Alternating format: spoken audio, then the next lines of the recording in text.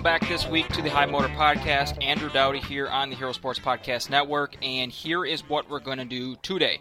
First, in a couple of minutes, Mitch Light is going to come on for some college football talk. Mitch is the managing editor over at Athlon Sports, so he's going to join us from Nashville. He's also on the Cover 2 podcast with Braden Gall.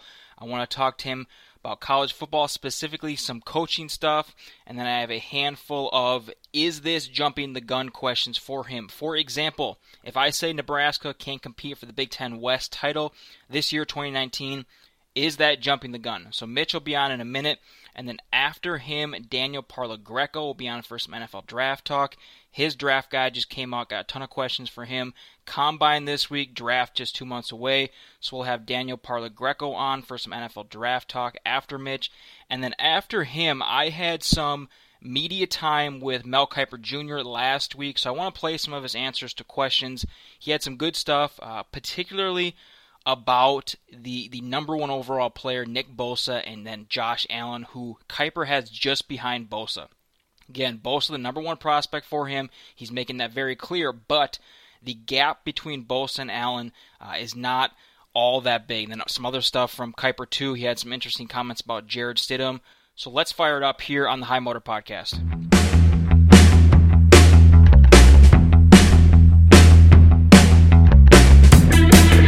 Mitch Light now joining the High Motor Podcast. Mitch, I'm glad that I could pull you away from the Bradley Cooper, Lady Gaga, Oscars video for a moment. I'm curious, did your office block your YouTube page yet?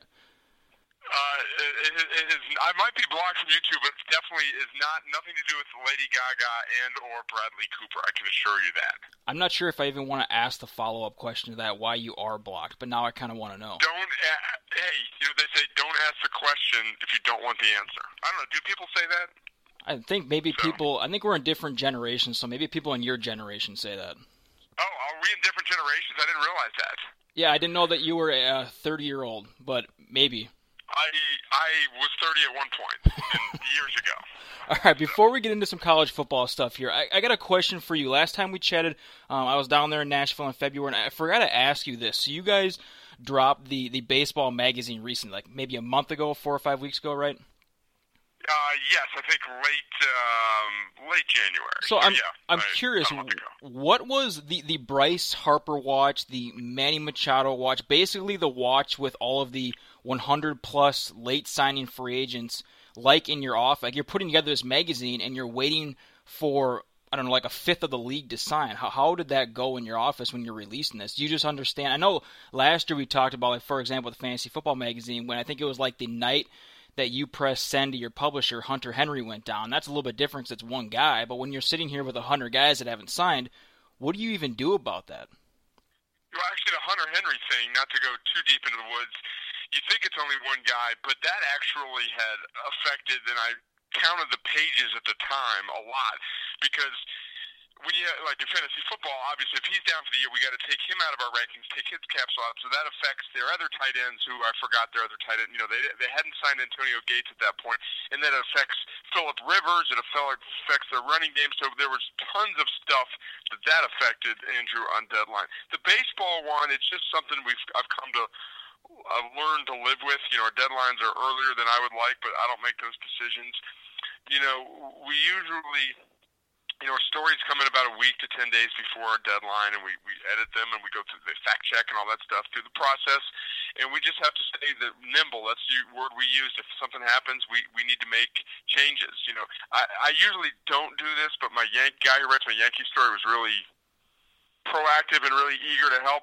He actually submitted a story with Machado, too, because at that point it looked like the Yankees were, definitely in the running for him. So if they would have signed Machado 2 hours after we sent to the printer, I had a new shortstop section, or a new middle infield, third base, section, new lineup, all that stuff. With those free agents, it's the trades that really get us on deadline, because that affects multiple teams. The free agent signings usually just affect one team, and then maybe our fantasy football, our fantasy rankings and stuff like that. So, of all the sports we do, baseball is kind of the quote-unquote worst as far as being on deadline, because, like you said, there's so many guys that are unsigned. So you're sitting on a Manny Machado Yankees content. You're kind of sitting on, like, the Super Bowl champion hats that don't get handed out. Exactly. That's exactly it. I would, maybe I should try and sell the Yankee story with Machado. It's I could probably fetch maybe 10 cents for it. But on a related note, I when I lived in when I was younger, when I was part of your generation. Well, I was never part of your generation. When I was in, when I was a When you younger were man, a fit, good-looking 30-year-old. yes. Now I'm just a good-looking 47-year-old. I lived in New York City. One of my good friends worked for the NFL, and it was the time of the expansion. And in his he was a designer. In his office, he had like 3 or 4 mock-ups for Jacksonville Jaguar and Carolina Panthers helmets and logos that didn't make the cut. So I thought that was funny. All these really weird logos that didn't make it, but he had helmets and uniforms, like all mock-ups and stuff. So that was kind of fun. All right, let's get some college football. I was going to end with this, but I looked it over again right before I gave you a call, and I kind of want to start with it. When I was a kid, I was never like an eat your dessert before your meal kid in grade school, but that's kind of what I want to do here today, and I have a handful of things for you. I'm just going to read a statement. I have 5 of them. I'm going to read each one, and I want you to tell me if that statement is jumping the gun. So I'm going to start with this one. Nebraska can contend for the Big Ten West in 2019. Is that jumping the gun? Yes. In fact, I just wrote something up, games to watch for each conference, and I put in that Nebraska, Ohio State this year could be a preview of the 2020 Big Ten championship game. Contend. It kind of means what's your definition of the word contend? Can they go, 5-4, 6-3, and hang around, Iowa or Wisconsin or Northwestern, whoever you like? Sure. But I think they'll be better. I think they were a lot better last year. Their record wasn't that much better, but here's a stat that I love. 2017, Nebraska lost 4 games by more than 20 points. Last year they lost 1 game by 20 plus points, and their scoring margin last year was -1.3 per game. It was -10.6 the year before. So I'm a big believer in.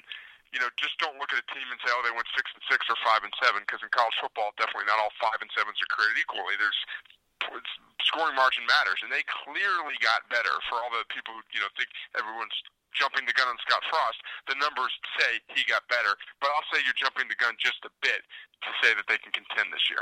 Yeah, absolutely, especially in the Big Ten West, where I think the schedule means everything. I was looking over the Big Ten schedule the other day, and like Minnesota, for example, they don't draw. I think they only draw from the East Penn State, and that one's at home. So they don't draw Michigan State, depending on what you think of the Spartans this year. They don't draw Michigan or Ohio State. So I think this is a year like where you could see a 9-10. I don't think they'll get to like 11, but you could see Minnesota go 10-2 in the regular season, and I think that the Gophers are going to take a step forward, but a 10-2 record coming from the Big Ten West could be extremely deceptive when you're not drawing those type of teams from the East. But let's stay in the Big Ten East. Let me say James Franklin won't have another 10-win season at Penn State. Is that jumping the gun? Yeah, I think you're jumping the gun there. I think he's had some really good teams. Last year wasn't his best team. 2 years ago was his best team. I think they lost 2 games overall. One was the game they lost a double-digit lead in the second half at Ohio State, and they lost. What was the other one they lost? Drawing a blank. I think they lost a double-digit lead as well. The advanced numbers, all those numbers there, if you look at it from 2 years ago, that was a team that was probably good enough to win the national championship. I think they've, some defections this year. I think the numbers are a little inflated. I don't know how many really key guys they're gonna lose. Obviously, the quarterback position. You think Tommy Stevens is kind of ready to take control there. I don't know how good they're going to be this year, but I'm still a James Franklin believer. I'd be very surprised if he does not have another 10-win season at Penn State. So my follow-up question for you, and it seems like you might have kind of already hinted at the answer to it. Do you think James Franklin is Penn State head coach 5 years from right now? I do. If you would ask me, a couple years ago, I'd maybe say no. One thing that I don't get, a little background, I know James Franklin. He was a sideline reporter at Vanderbilt, and he was here at Vanderbilt for 5 years. Wouldn't claim to be good friends with him, but I definitely know him, spent some time around him. I don't get all the James Franklin NFL buzz that you hear from time to time. Now, that's died down a little bit. It seemed like he was out there a couple years ago. I think he's made for the college game. And I might be contradicting myself here. I think he might not be a great long-term fit, like a 15-year coach, a 15-year guy. I think he can wear thin on people, fans, players, and all that stuff. So 5 years, I think, is a good, barometer. over-underline there, for Penn State. I think the fact that he's a Pennsylvania native and it's kind of been literally his dream job, I'm more apt to say he'll be there for a while, but I don't think he's there in 8 or 10 years.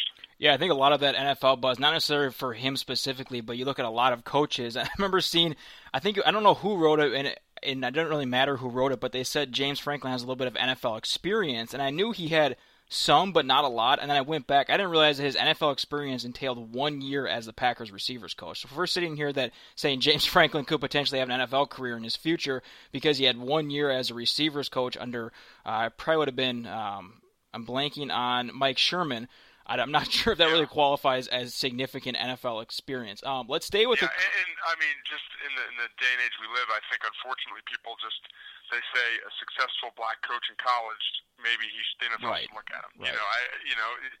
Certain guys have qualities for the NFL, certain guys don't. It has nothing to do with their color. I just think James Franklin's more of a college guy. Let's stick with coaches, and I want to talk about Willie Taggart here and ask you this. So Willie Taggart, his first year at Florida State was completely disastrous. I know that you and Braden have talked about that in the Cover 2 podcast a little bit. So am I jumping the gun by saying it was so disastrous that he can't come back from it and will never have the Seminoles competing for playoff spots, plural? So I'm not so like an annual thing, but regularly in that playoff conversation late in the season. That is a hot take.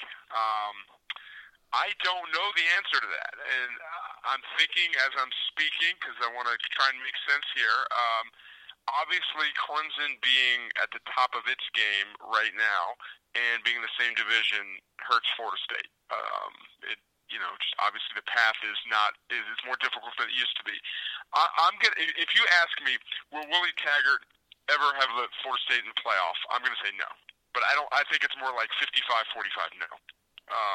I think there were enough troubling signs at Florida State this year, just kind of things we've talked about, but just kind of maybe a little bit lack of organization and all that stuff that really raised some red flags. And when he was hired there, you compared him to Dan Mullen at Florida, and my take was that, hey, Dan Mullen's a better football coach. He's got a better track record. I know Willie Taggart's won some games, but Dan Mullen is a great coach. But Willie Taggart's probably going to beat him on the recruiting trail, and he's going to have better players. Dan Mullen's going to have to quote-unquote coach him up.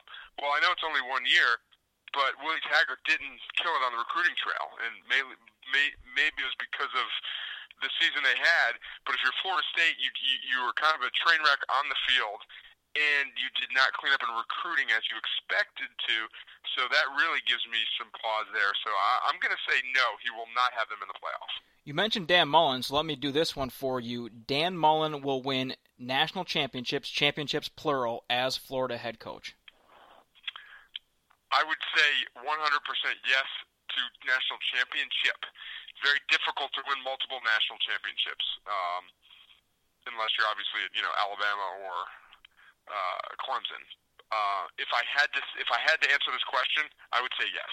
I've always been a big Dan Mullen believer.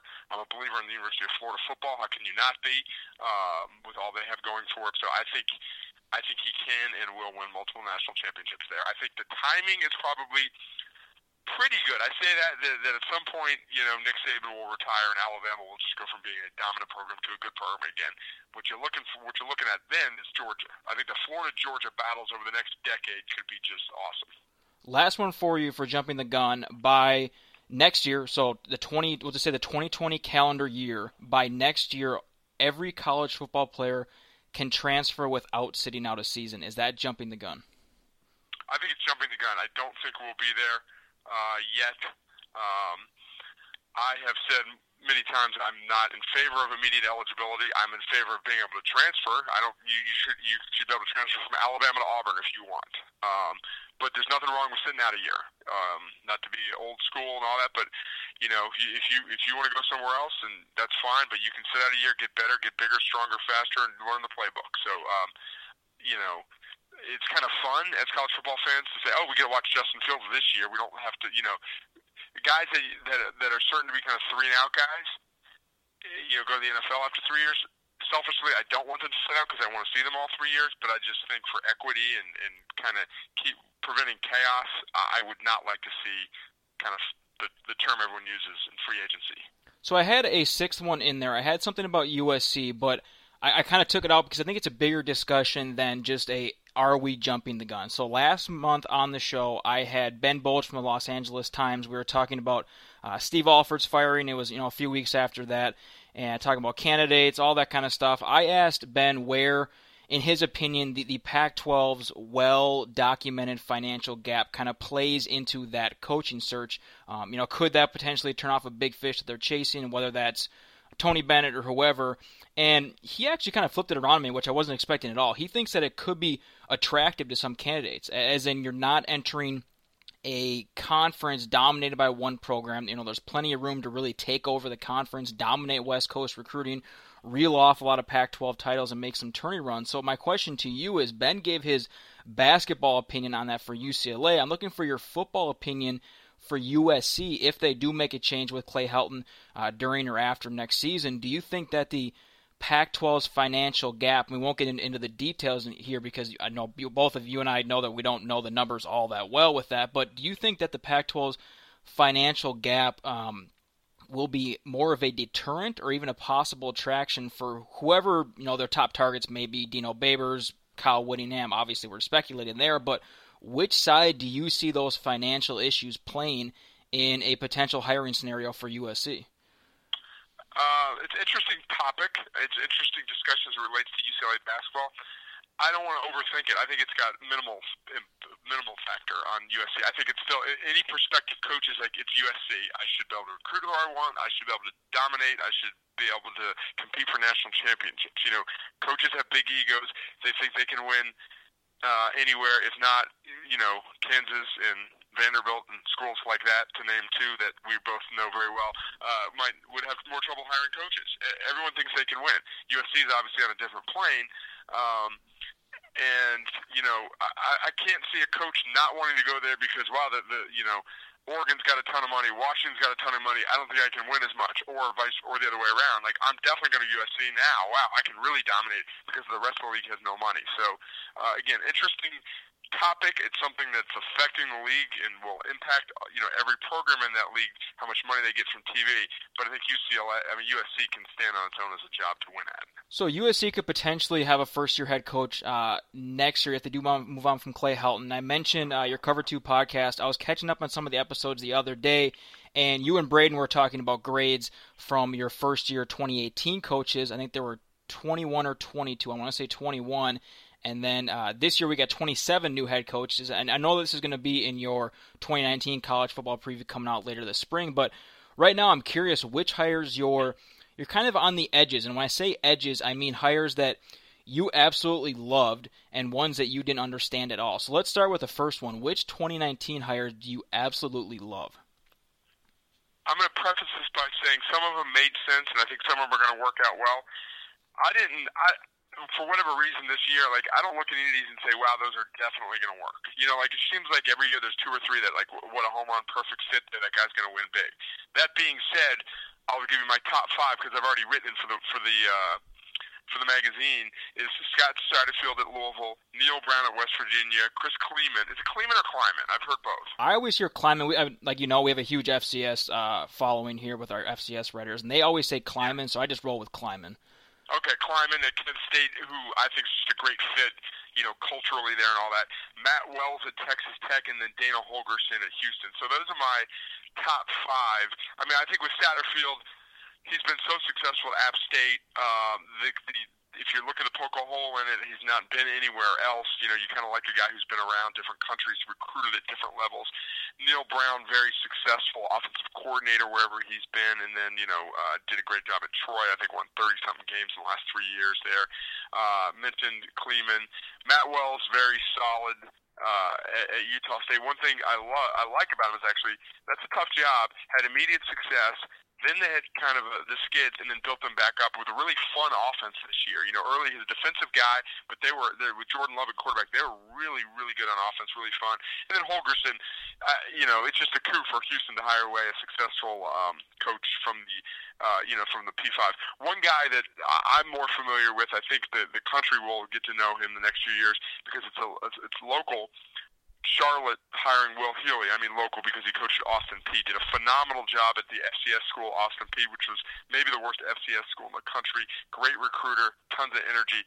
Charlotte, you kind of hear from the Conference USA people, that's a kind of a sleeping giant there, so I think Will Healy will do a really good job there. Also like Mike Houston at East Carolina. Yeah, the Will Healy situation was really interesting because, as you know and as most people are listening, that was the whole Mike Houston. He was going to go to Charlotte. Right. That got out. He didn't love that. Ended up at East Carolina. And Will Healy is a guy that my FCS colleagues Sam Herder and Brian McLaughlin have just absolutely raved about the last couple of years. He's young. I think he's only 33 or 34 years old. Still. But yeah, he's a guy that they've sat down with a couple of times. And, Brian's been doing this for 25, 30 years. We're in Parade and Sporting News and all that. And he said it's not often where he'll sit down with a younger coach and you just see it. Something goes off in your head where you just absolutely see that this guy has it. And, Brian's not saying this guy is going to be an absolute stud, but in terms of off the field and in terms of just understanding what his role is in these student-athletes' lives, he's been just completely raving about Healy. He was shocked that he got an opportunity this quickly because he didn't think that everybody else saw it. Really quickly, before I go to the ones that you didn't love, I want to go back to Matt Wells a little bit.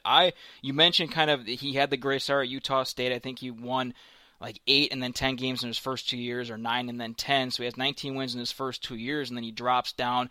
They had a really tough 2016, then he kind of builds him back up. You touched on it a little bit. I personally love seeing that. I mean, it's kind of weird seeing a team that goes down that much, going from a 10-win team down to 3 in just 2 years. But then I love seeing them come back up. How much do you like that? Is there any concern about when they drop down and go back up? Are you worried about any inconsistencies, or do you like seeing that a coach can start hot, flutter a little bit, and then rebuild that program back upwards? Yeah, you can talk yourself into any argument. Obviously you can sit here and say, well, of course I wouldn't want him to dip. I'd want him to win 10 games every year. But, Utah State is not an easy job. I mean, Logan, Utah is kind of remote.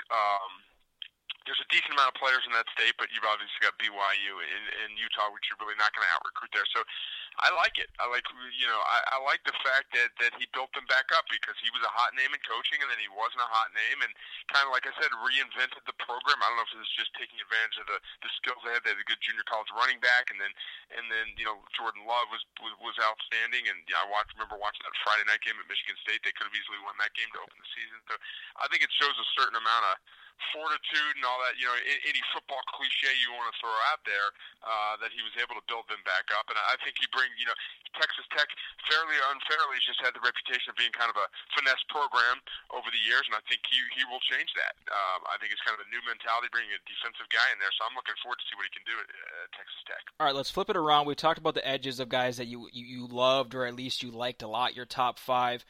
Then you also threw Will Healy in there, but let's flip it around. Which ones did you either despise or you were very confused by? Which of those 27 head coaches are you kind of wondering why that move happened? A couple that I didn't love Les Miles at Kansas. I get the arguments for him, and I'd be interested to hear your opinion on that. I'm more of he didn't win. His last 3 or 4 years at LSU were rather ordinary, underachieved there, with an offense that was kind of behind the times. He's done nothing to suggest that his offense, he's changed his philosophy much. So if you can't win at LSU, other than bringing some publicity to Kansas, what's he going to do at Kansas? I didn't love that. Mac Brown at North Carolina, I'm intrigued by, of course, and there's a lot of the same elements with Les Miles at Kansas, bringing a guy out of retirement. He's going to recruit very well. He's hired a good staff. So my opinion, since I wrote this up, has changed a little bit on Mac Brown, probably a little higher on that. Mel Tucker at Colorado is one that just boring, for lack of a better word. I'm never that intrigued by coordinators who've been successful at programs that are always successful. Sort of like Jeremy Pruitt at Tennessee. Yeah, he was good. He was a good defensive coordinator at Alabama, Florida State, and Georgia. You know what? So a lot of people could be good coordinators at those schools. Mel Tucker's been at Alabama in Georgia recently. So I'm not in the hiring these guys. I'm not in a hotel room in a conference room in the Dallas airport spending 4 hours talking to the guy, and that's when you really need to figure out if you're an AD or school president, if you got the right guy. But from the outside looking in, didn't love the Mel Tucker one. Michael Oxley at Maryland, I just think anybody who with Google can look up his tenure at New Mexico. Absolute train wreck on and off the field. He'll get players. He's already getting players there. But to me, his track record in New Mexico would have been too much of a red flag. So didn't love that one. Other than that, I mean, Scott Loeffler at Bowling Green, boring. Was not a very good. Never seemed to be a very exciting offensive coordinator in his many stops. So those are a few that jump out. So you mentioned the Mel Tucker one. How much of it is? I know you talked about kind of the whole coordinator thing, but how much of it is a geographic concern? I know that college football is kind of moving away from these geographical niches because of the exposure, because it's so easy to get across the country the last 10 years versus 30, 35 years ago. But still, you're looking at Mel Tucker. He's a guy that's been around. He's coached at different programs, north, south. He's been in the NFL, but he hasn't really coached. I don't even think he's been west of Mississippi for any job, let alone a college job. And he built up his resume in the NFL a little bit, but then he kind of became that household name at Alabama and Georgia the last 3 years, and then goes to Colorado. To me, it kind of feels like when Mike Bobo was at Georgia for so long. I think he was at Georgia for his entire career, minus maybe 1 year down in Florida, I want to say. And then he goes up to Colorado State, and he's kind of had a tough time there. So how much of your concern with Mel Tucker is geographical, going from where he built that name down in the southeast all the way out to Boulder? Do you think that there's any concern that he's just not going to get the type of player that he needs out in Boulder? Yeah, I'm looking at Mel Tucker's bio, and I think if my geography's right, LSU in 2000 as DB coach is the furthest west he's been. Yeah, yep. Is Baton Rouge west of Chicago? I think so. Well, it's west of the Mississippi. Isn't it west of the Mississippi? Because doesn't the Mississippi run down? I know that you and Braden had a very heated talk about the Mississippi River a few weeks back. So I don't want to get too much into that. Challenged. I pride myself on geography. So LSU is slightly west because Chicago's just a little bit west of Nashville, and Baton Rouge is much further west. So, so to answer your question, not a huge concern. It would not be a reason I would not hire him. If I'm making a list of pros and cons, it might be on the con list, but I wouldn't say, you know what, I really like this guy, but I'm not going to hire him because of, where he's coached. Depending on who you believe, and reports, Derek Mason from Vanderbilt was a candidate for the job. Now, right. Mason spent a lot of his time all over the country, but at Stanford, I wouldn't hire Derek Mason over Mel Tucker because Derek Mason's coaching the Pac-12. That wouldn't be a difference maker for me, but I think it's a fair point. All right, before we let you go here, each year, early in the calendar year, right after the playoff gets done, within a few weeks or a month, your colleague Stephen Lassen writes college football's early top 50 players for that season.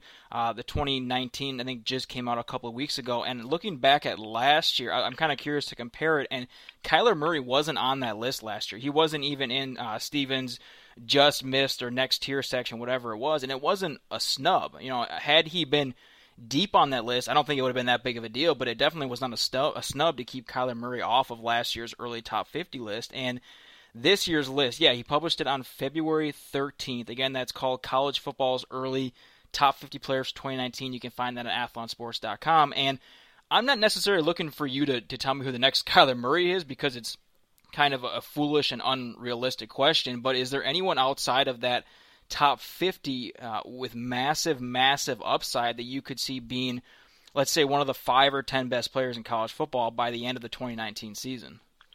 Yeah, I remember specifically thinking last year, maybe we were listening too much to Lincoln Riley, but it wasn't 100% that Kyler Murray was going to be the starter. There was a lot of Austin Kendall buzz, and maybe they were just coach speak there. So I remember the debate about, and then again, obviously, if we knew he was a starter, no one could have predicted how good he would have been.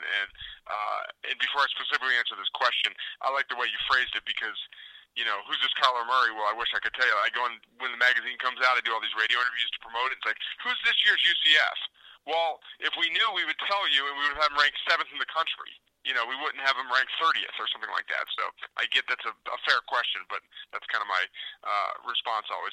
We don't know. Yeah, I do remember you saying that last year. I think I actually brought it up earlier, or at some point with Daniel Parlegreco. He's going to be on the show after you here, but we've talked about who is this year's whatever draft prospect, and I remember you talking about this year's UCF. Well, if everybody knew who the 7th rounder was going to be that becomes a Pro Bowler, if everybody knew the Darius Leonard this year, you'd be plastering on every single magazine.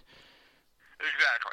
So, I looked at Stephen's list to refresh my memory. A couple guys stand out. I think KJ Costello at Stanford could have a big year. He's losing, obviously, J.J. Arcega-Whiteside, their outstanding wide receiver. Khalil Tate is, I don't have tons of faith in Kevin Sumlin, but he was too good 2 years ago to completely dismiss. That's assuming he stays at Arizona. There's some buzz that he could still leave as a grad transfer after spring practice. I think Tyler Huntley at Utah, he got hurt late last year, could be really good. Andy Ludwig, new offensive coordinator. Cam Akers at Florida State, if the offensive line can get its act together, which is a big if. He was a top, running back recruit. I loved watching the playoffs. Isaiah Simmons from Clemson, if you're looking for a defensive guy, kind of a hybrid linebacker safety. And here's a guy that's not going to win really any awards. His team's going to be down after last year, but I love watching Lynn Bowden play I don't know if you've seen him play from Kentucky. Yep. Was a high school quarterback, I believe. He's a return specialist. I bet he's much more involved in the offense this year with Benny Snell out. He's, I think, a wide receiver is his official position, but he runs the ball. He's a really fun guy to watch. So there's just a few guys that I was looking at. Yeah, definitely get a little bit more attention with Benny Snell gone, and then Josh Allen got all the attention on the defensive side of the ball. So I am curious if you got it. When you were talking there, you mentioned Lincoln Riley, and not sure if they're going to go with Austin Kendall. Do you think Austin Kendall could be the type of player, not necessarily top 5 or top 10, but do you think we could be sitting here 9 months from now talking about Austin Kendall as a top 25 or top 50 player in college football? My concern with him is the supporting cast. I mean, they lose, David Sills, they lose Gary Jennings Jr., they lose a lot of their weapons. I think I have faith in Neil Brown to figure out an offense and find some playmakers there. I don't know. Austin, we don't know. I mean, you can sit there and say he sat behind the last 2 Heisman Trophy winners, so there's no crime in not winning the job there. He was highly recruited, but he's not like a 5-star. So I think anybody who claims to know what's going to happen with Austin Kendall is just guessing, because we just don't know at this point because we really haven't seen enough of him. All right, that's Mitch Light, managing editor of Athlon Sports. Mitch, always a pleasure. Really appreciate the time today. No problem, Andrew. Enjoyed it. Mitch Light on the phone calling in from Nashville. They're over there by the Grand Ole Opry, just east of downtown by the airport for anyone who's been in that area. I think despite all, Nashville gets a lot of love, especially lately. I think despite all the love that Nashville gets these days, it's still a very underrated city. I think that most decent-sized cities, like those second, third, fourth-tier size cities, have a really hard time kind of living up to any sort of hype and delivering, in my opinion, but Nashville doesn't at all. We've made several stops there over the last few years. It's always a really strong place to visit for a weekend, for a week, for a couple weeks, whatever. Highly recommend Nashville if you have not been there. We have Daniel Parlegreco on the horn for some NFL draft talk. His draft guide dropped recently. You can find it on Amazon, actually. Just hop onto Amazon, type in DTP's 2019 NFL Draft Guide. And Daniel, I want to start with something that you tweeted the other day. You asked who's going to be that player that somehow gets into the first round, and we all say what? I mean, those guys, I think last year, in my opinion, came in back-to-back picks.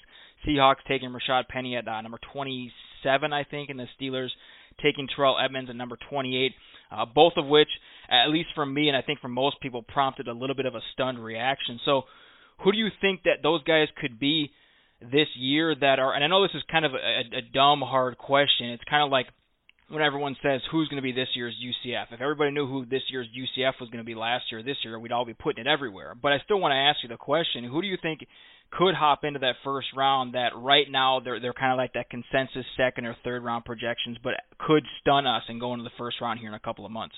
Yeah, there's quite a few guys, but I tend to stick with a question like this. I tend to stick with quarterbacks just because of the fact that teams are attracted, like we saw with Paxton Lynch here a few years ago with the Broncos. Teams are attracted by that fifth-year option on these quarterbacks, giving you another year to have a guy that you don't have to pay top dollar to. And teams value that when it comes to a developmental quarterback that they can have that fifth year with. They have a couple extra years to develop. They don't have to give top dollar to. So they'll actually trade into the back half of the first round if they have a guy that they're not completely sold that's playing the position yet. So I look at a guy like I would not be surprised. I think Daniel Jones from Duke we talk about. I mean, that wouldn't be a huge surprise. But the guy I also wouldn't be surprised if went early would be Will Grier from West Virginia. He's had a lot of success both with West Virginia and he played as a freshman at Florida. And he's really, some guys are huge on him. Some guys, aren't so huge on him. I'm not as big a fan as some others are. teams love the fact that he's been a winner everywhere he's went. He's got mobility, throw the ball on the run, accurate quarterback. Doesn't have a huge arm, but good enough. So he's a guy that I would look to.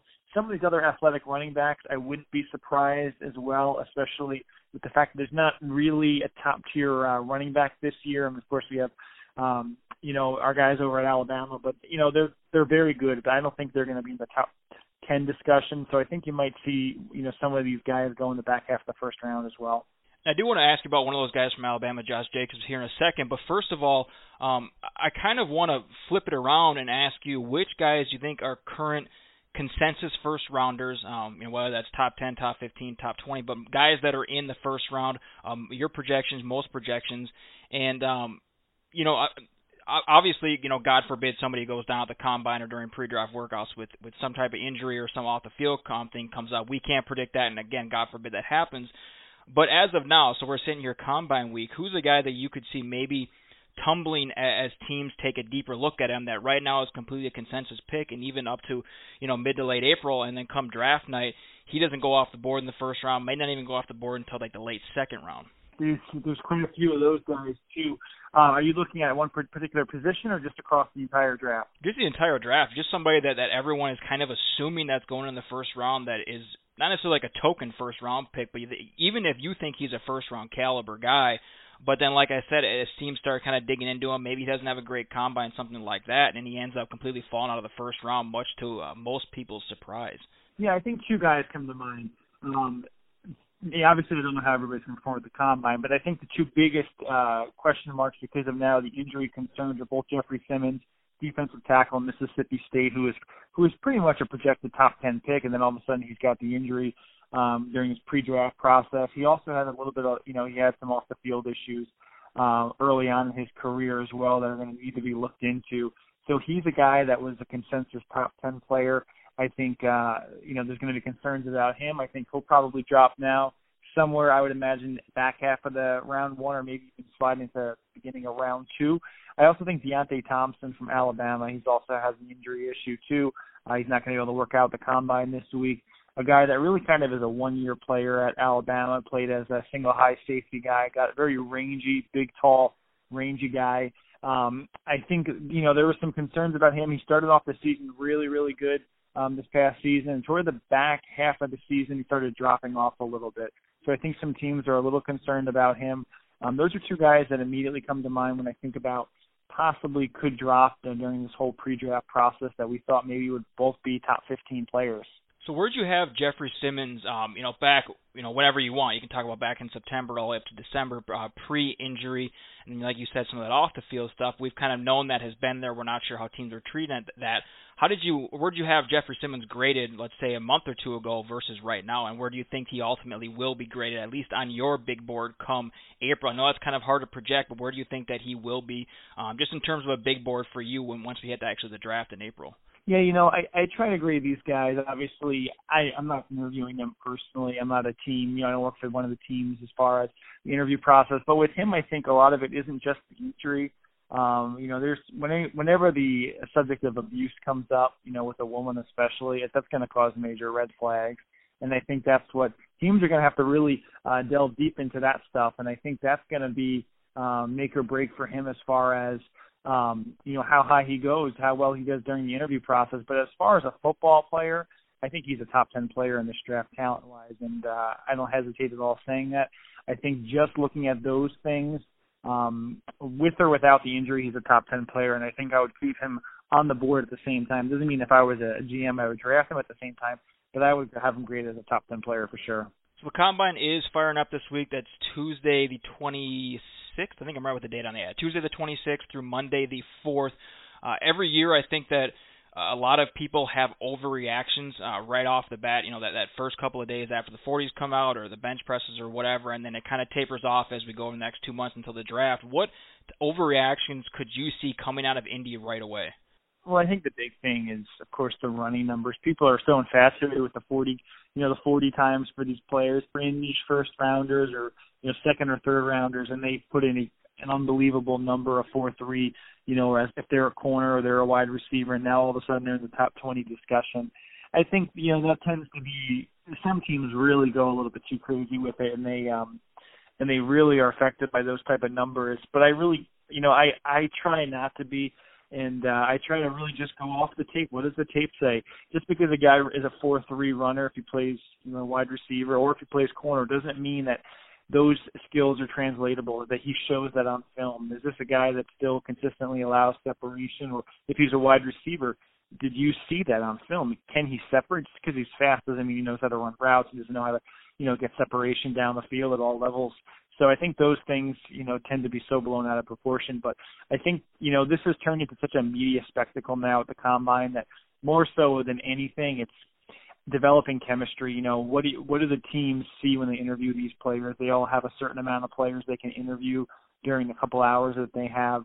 And what do they see in that process? Can this person pick up a playbook? Can he learn things quickly? Can he see things? The mental side of the game, the medicals are huge. So I think actually those are more important that don't get talked about, because obviously everybody wants to see the running numbers and how everybody does in that aspect of vertical and everything else, which really is not as important as far as translatable to the next level. You mentioned the running numbers there. Everyone kind of gets fascinated with the 40 times. I mean, we have odds on it. I keep getting emails this week with updated odds on like what Dwayne Haskins' 40 time is going to be. Is it going to be over under? I think the number was like 4.75 or 4.81, somewhere in there. Do you think anything has to do with it, kind of what they decide? Let's take Haskins, for example. I think that I saw there is a report that he's going to throw at the Combine, or I guess we could even say he's not going to throw at the Combine. Whichever one, do you think it has to do with, in terms of overreactions, if Dwayne Haskins goes up there and he runs like a 4.85 or like a 4.9, I don't know where he's at, but let's say he does run like a really underwhelming 4.85, 4.9 for his 40, and then he doesn't decide to throw, and we're only looking at that 40 time, we're looking at whatever his bench is, and then the medicals and stuff. Do you think it kind of depends on, in terms of overreactions, does it kind of depend on what they do? For example, if he didn't throw and we only saw that 40 time, whereas if he threw and had a great throwing session, so how much of it is not actually the player itself, but what the player actually decides to do? I think, that's a good question. I think that some teams and coaches love to see a competitive guy. And, sometimes these guys, it makes you wonder if they're not willing to do it and they're perfectly healthy. What is that saying? Does this guy have doubts? Does he question himself? Is he overconfident in his abilities, or does he want to compete? And I think, even when it comes to the Senior Bowl, when it comes to these pre-draft festivities, I always like a guy who's willing to show his stuff. And if he's got some level of physical ability, he's not going to look terrible on an open air session like the Combine when, he's got nobody running at him. They're not team drills. He's just got, he's got all day to throw the ball. And so I think if he doesn't want to throw at that would cause major red flags for me. And I'm sure it does for some coaching staffs in the NFL. So, like I said, I think it's always good when the guys show that they're fearless and they want to show anything. As far as, going into the actual numbers, I think it depends on what their skill set is. You mentioned Dwayne Haskins. I don't think anybody thinks Dwayne Haskins is an elite athlete. I think he's a good athlete. I think, whether he runs a 4.7 or a 4.9, I can't imagine that's going to affect too many people, because people don't look at him as saying we got a mobile quarterback. They say he's got functional athleticism, a guy that can move a little bit, but he's not a great athlete. People look at him more so as far as the size, the arm strength, the ability, the fact that he doesn't have a lot of starting experience, and he still had an unbelievable year this year. I wouldn't think for him per se that it would really affect you.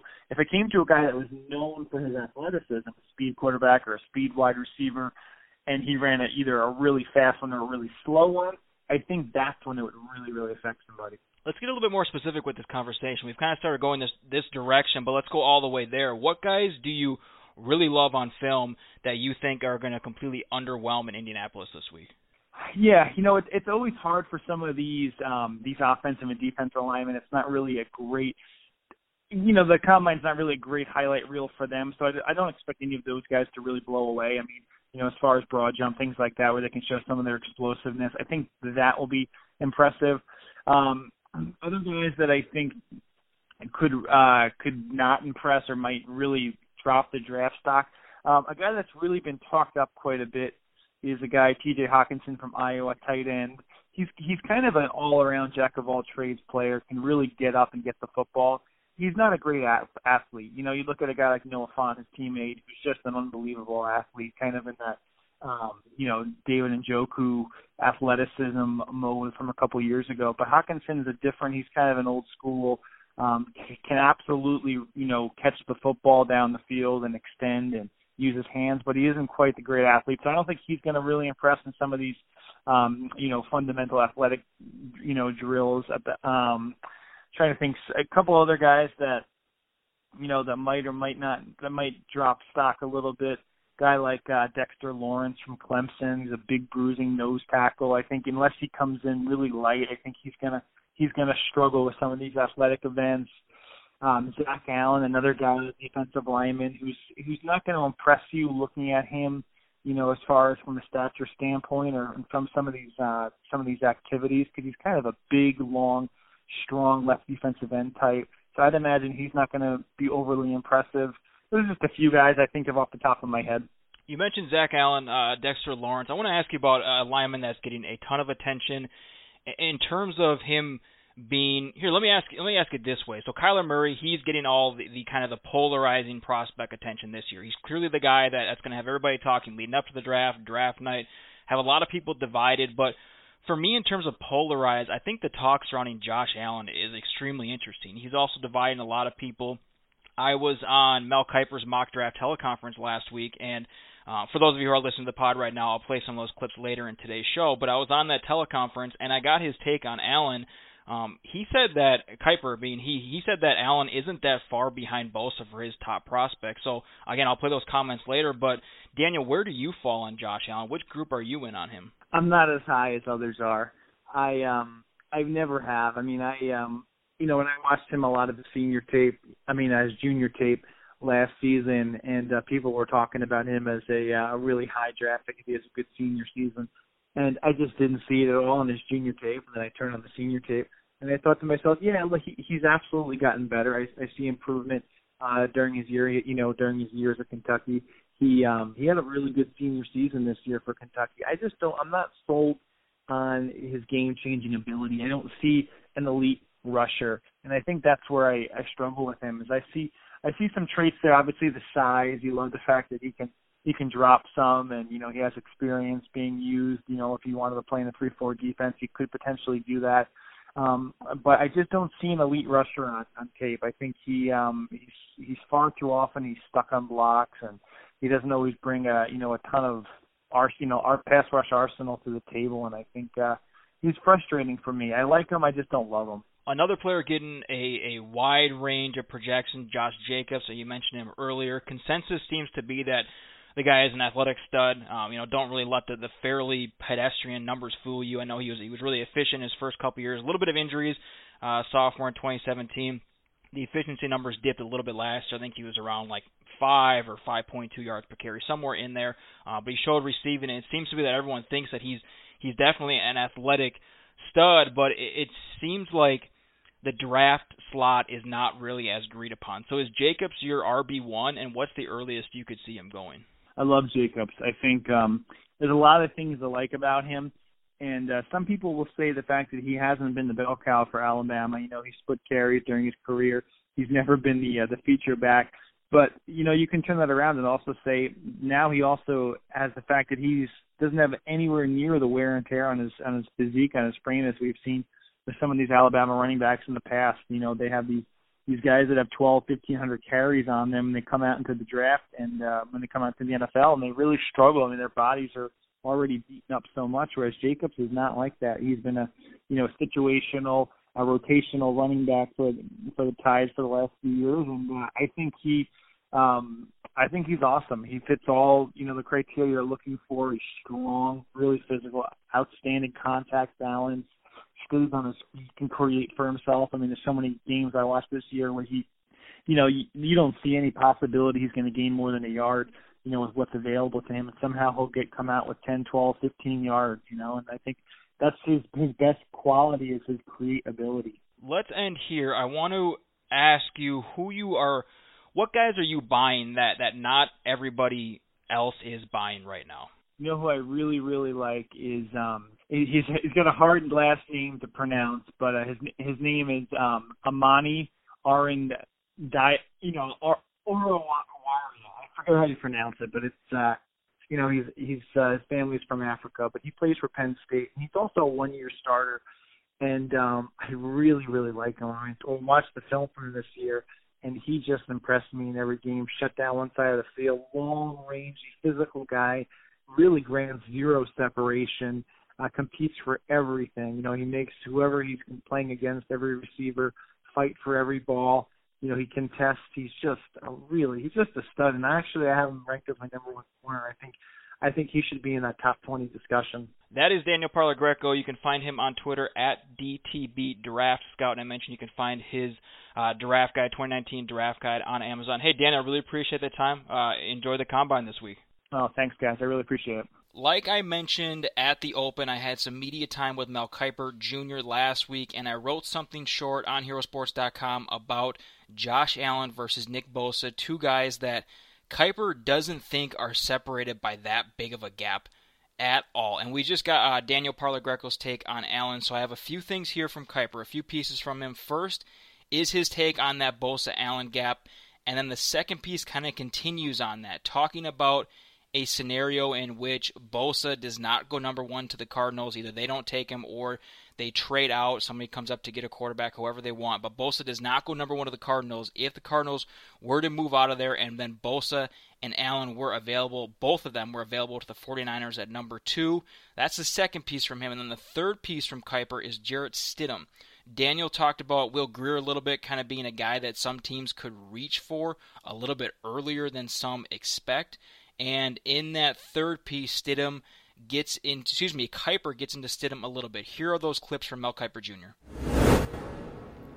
Well, I think Bosa's the guy. I mean, when I say the only thing with Bosa is the durability. If it wasn't for the injury his senior year in high school and the injury this year, it wouldn't be anybody anywhere close to him. And then Allen had the unbelievable year. I mean, his numbers went up from what they were, which wasn't bad. I mean, it wasn't like he wasn't productive. He was a solid player, but he became a great player this past year. So because his numbers improved dramatically, 7 sacks to 17, tackles for loss doubled, and all of a sudden then this year he became kind of a one-man wrecking crew, and he had some help on that defense. I mean, Lonnie Johnson, the corner, Edwards, the safety, Beatty. They had some really good players on that defense beyond just Josh Allen, but he was the kind of the cornerstone. He was the centerpiece of it all. With his length and his size and his speed and the kind of kid he is, he's right there. I mean, but I still think give Bosa the edge.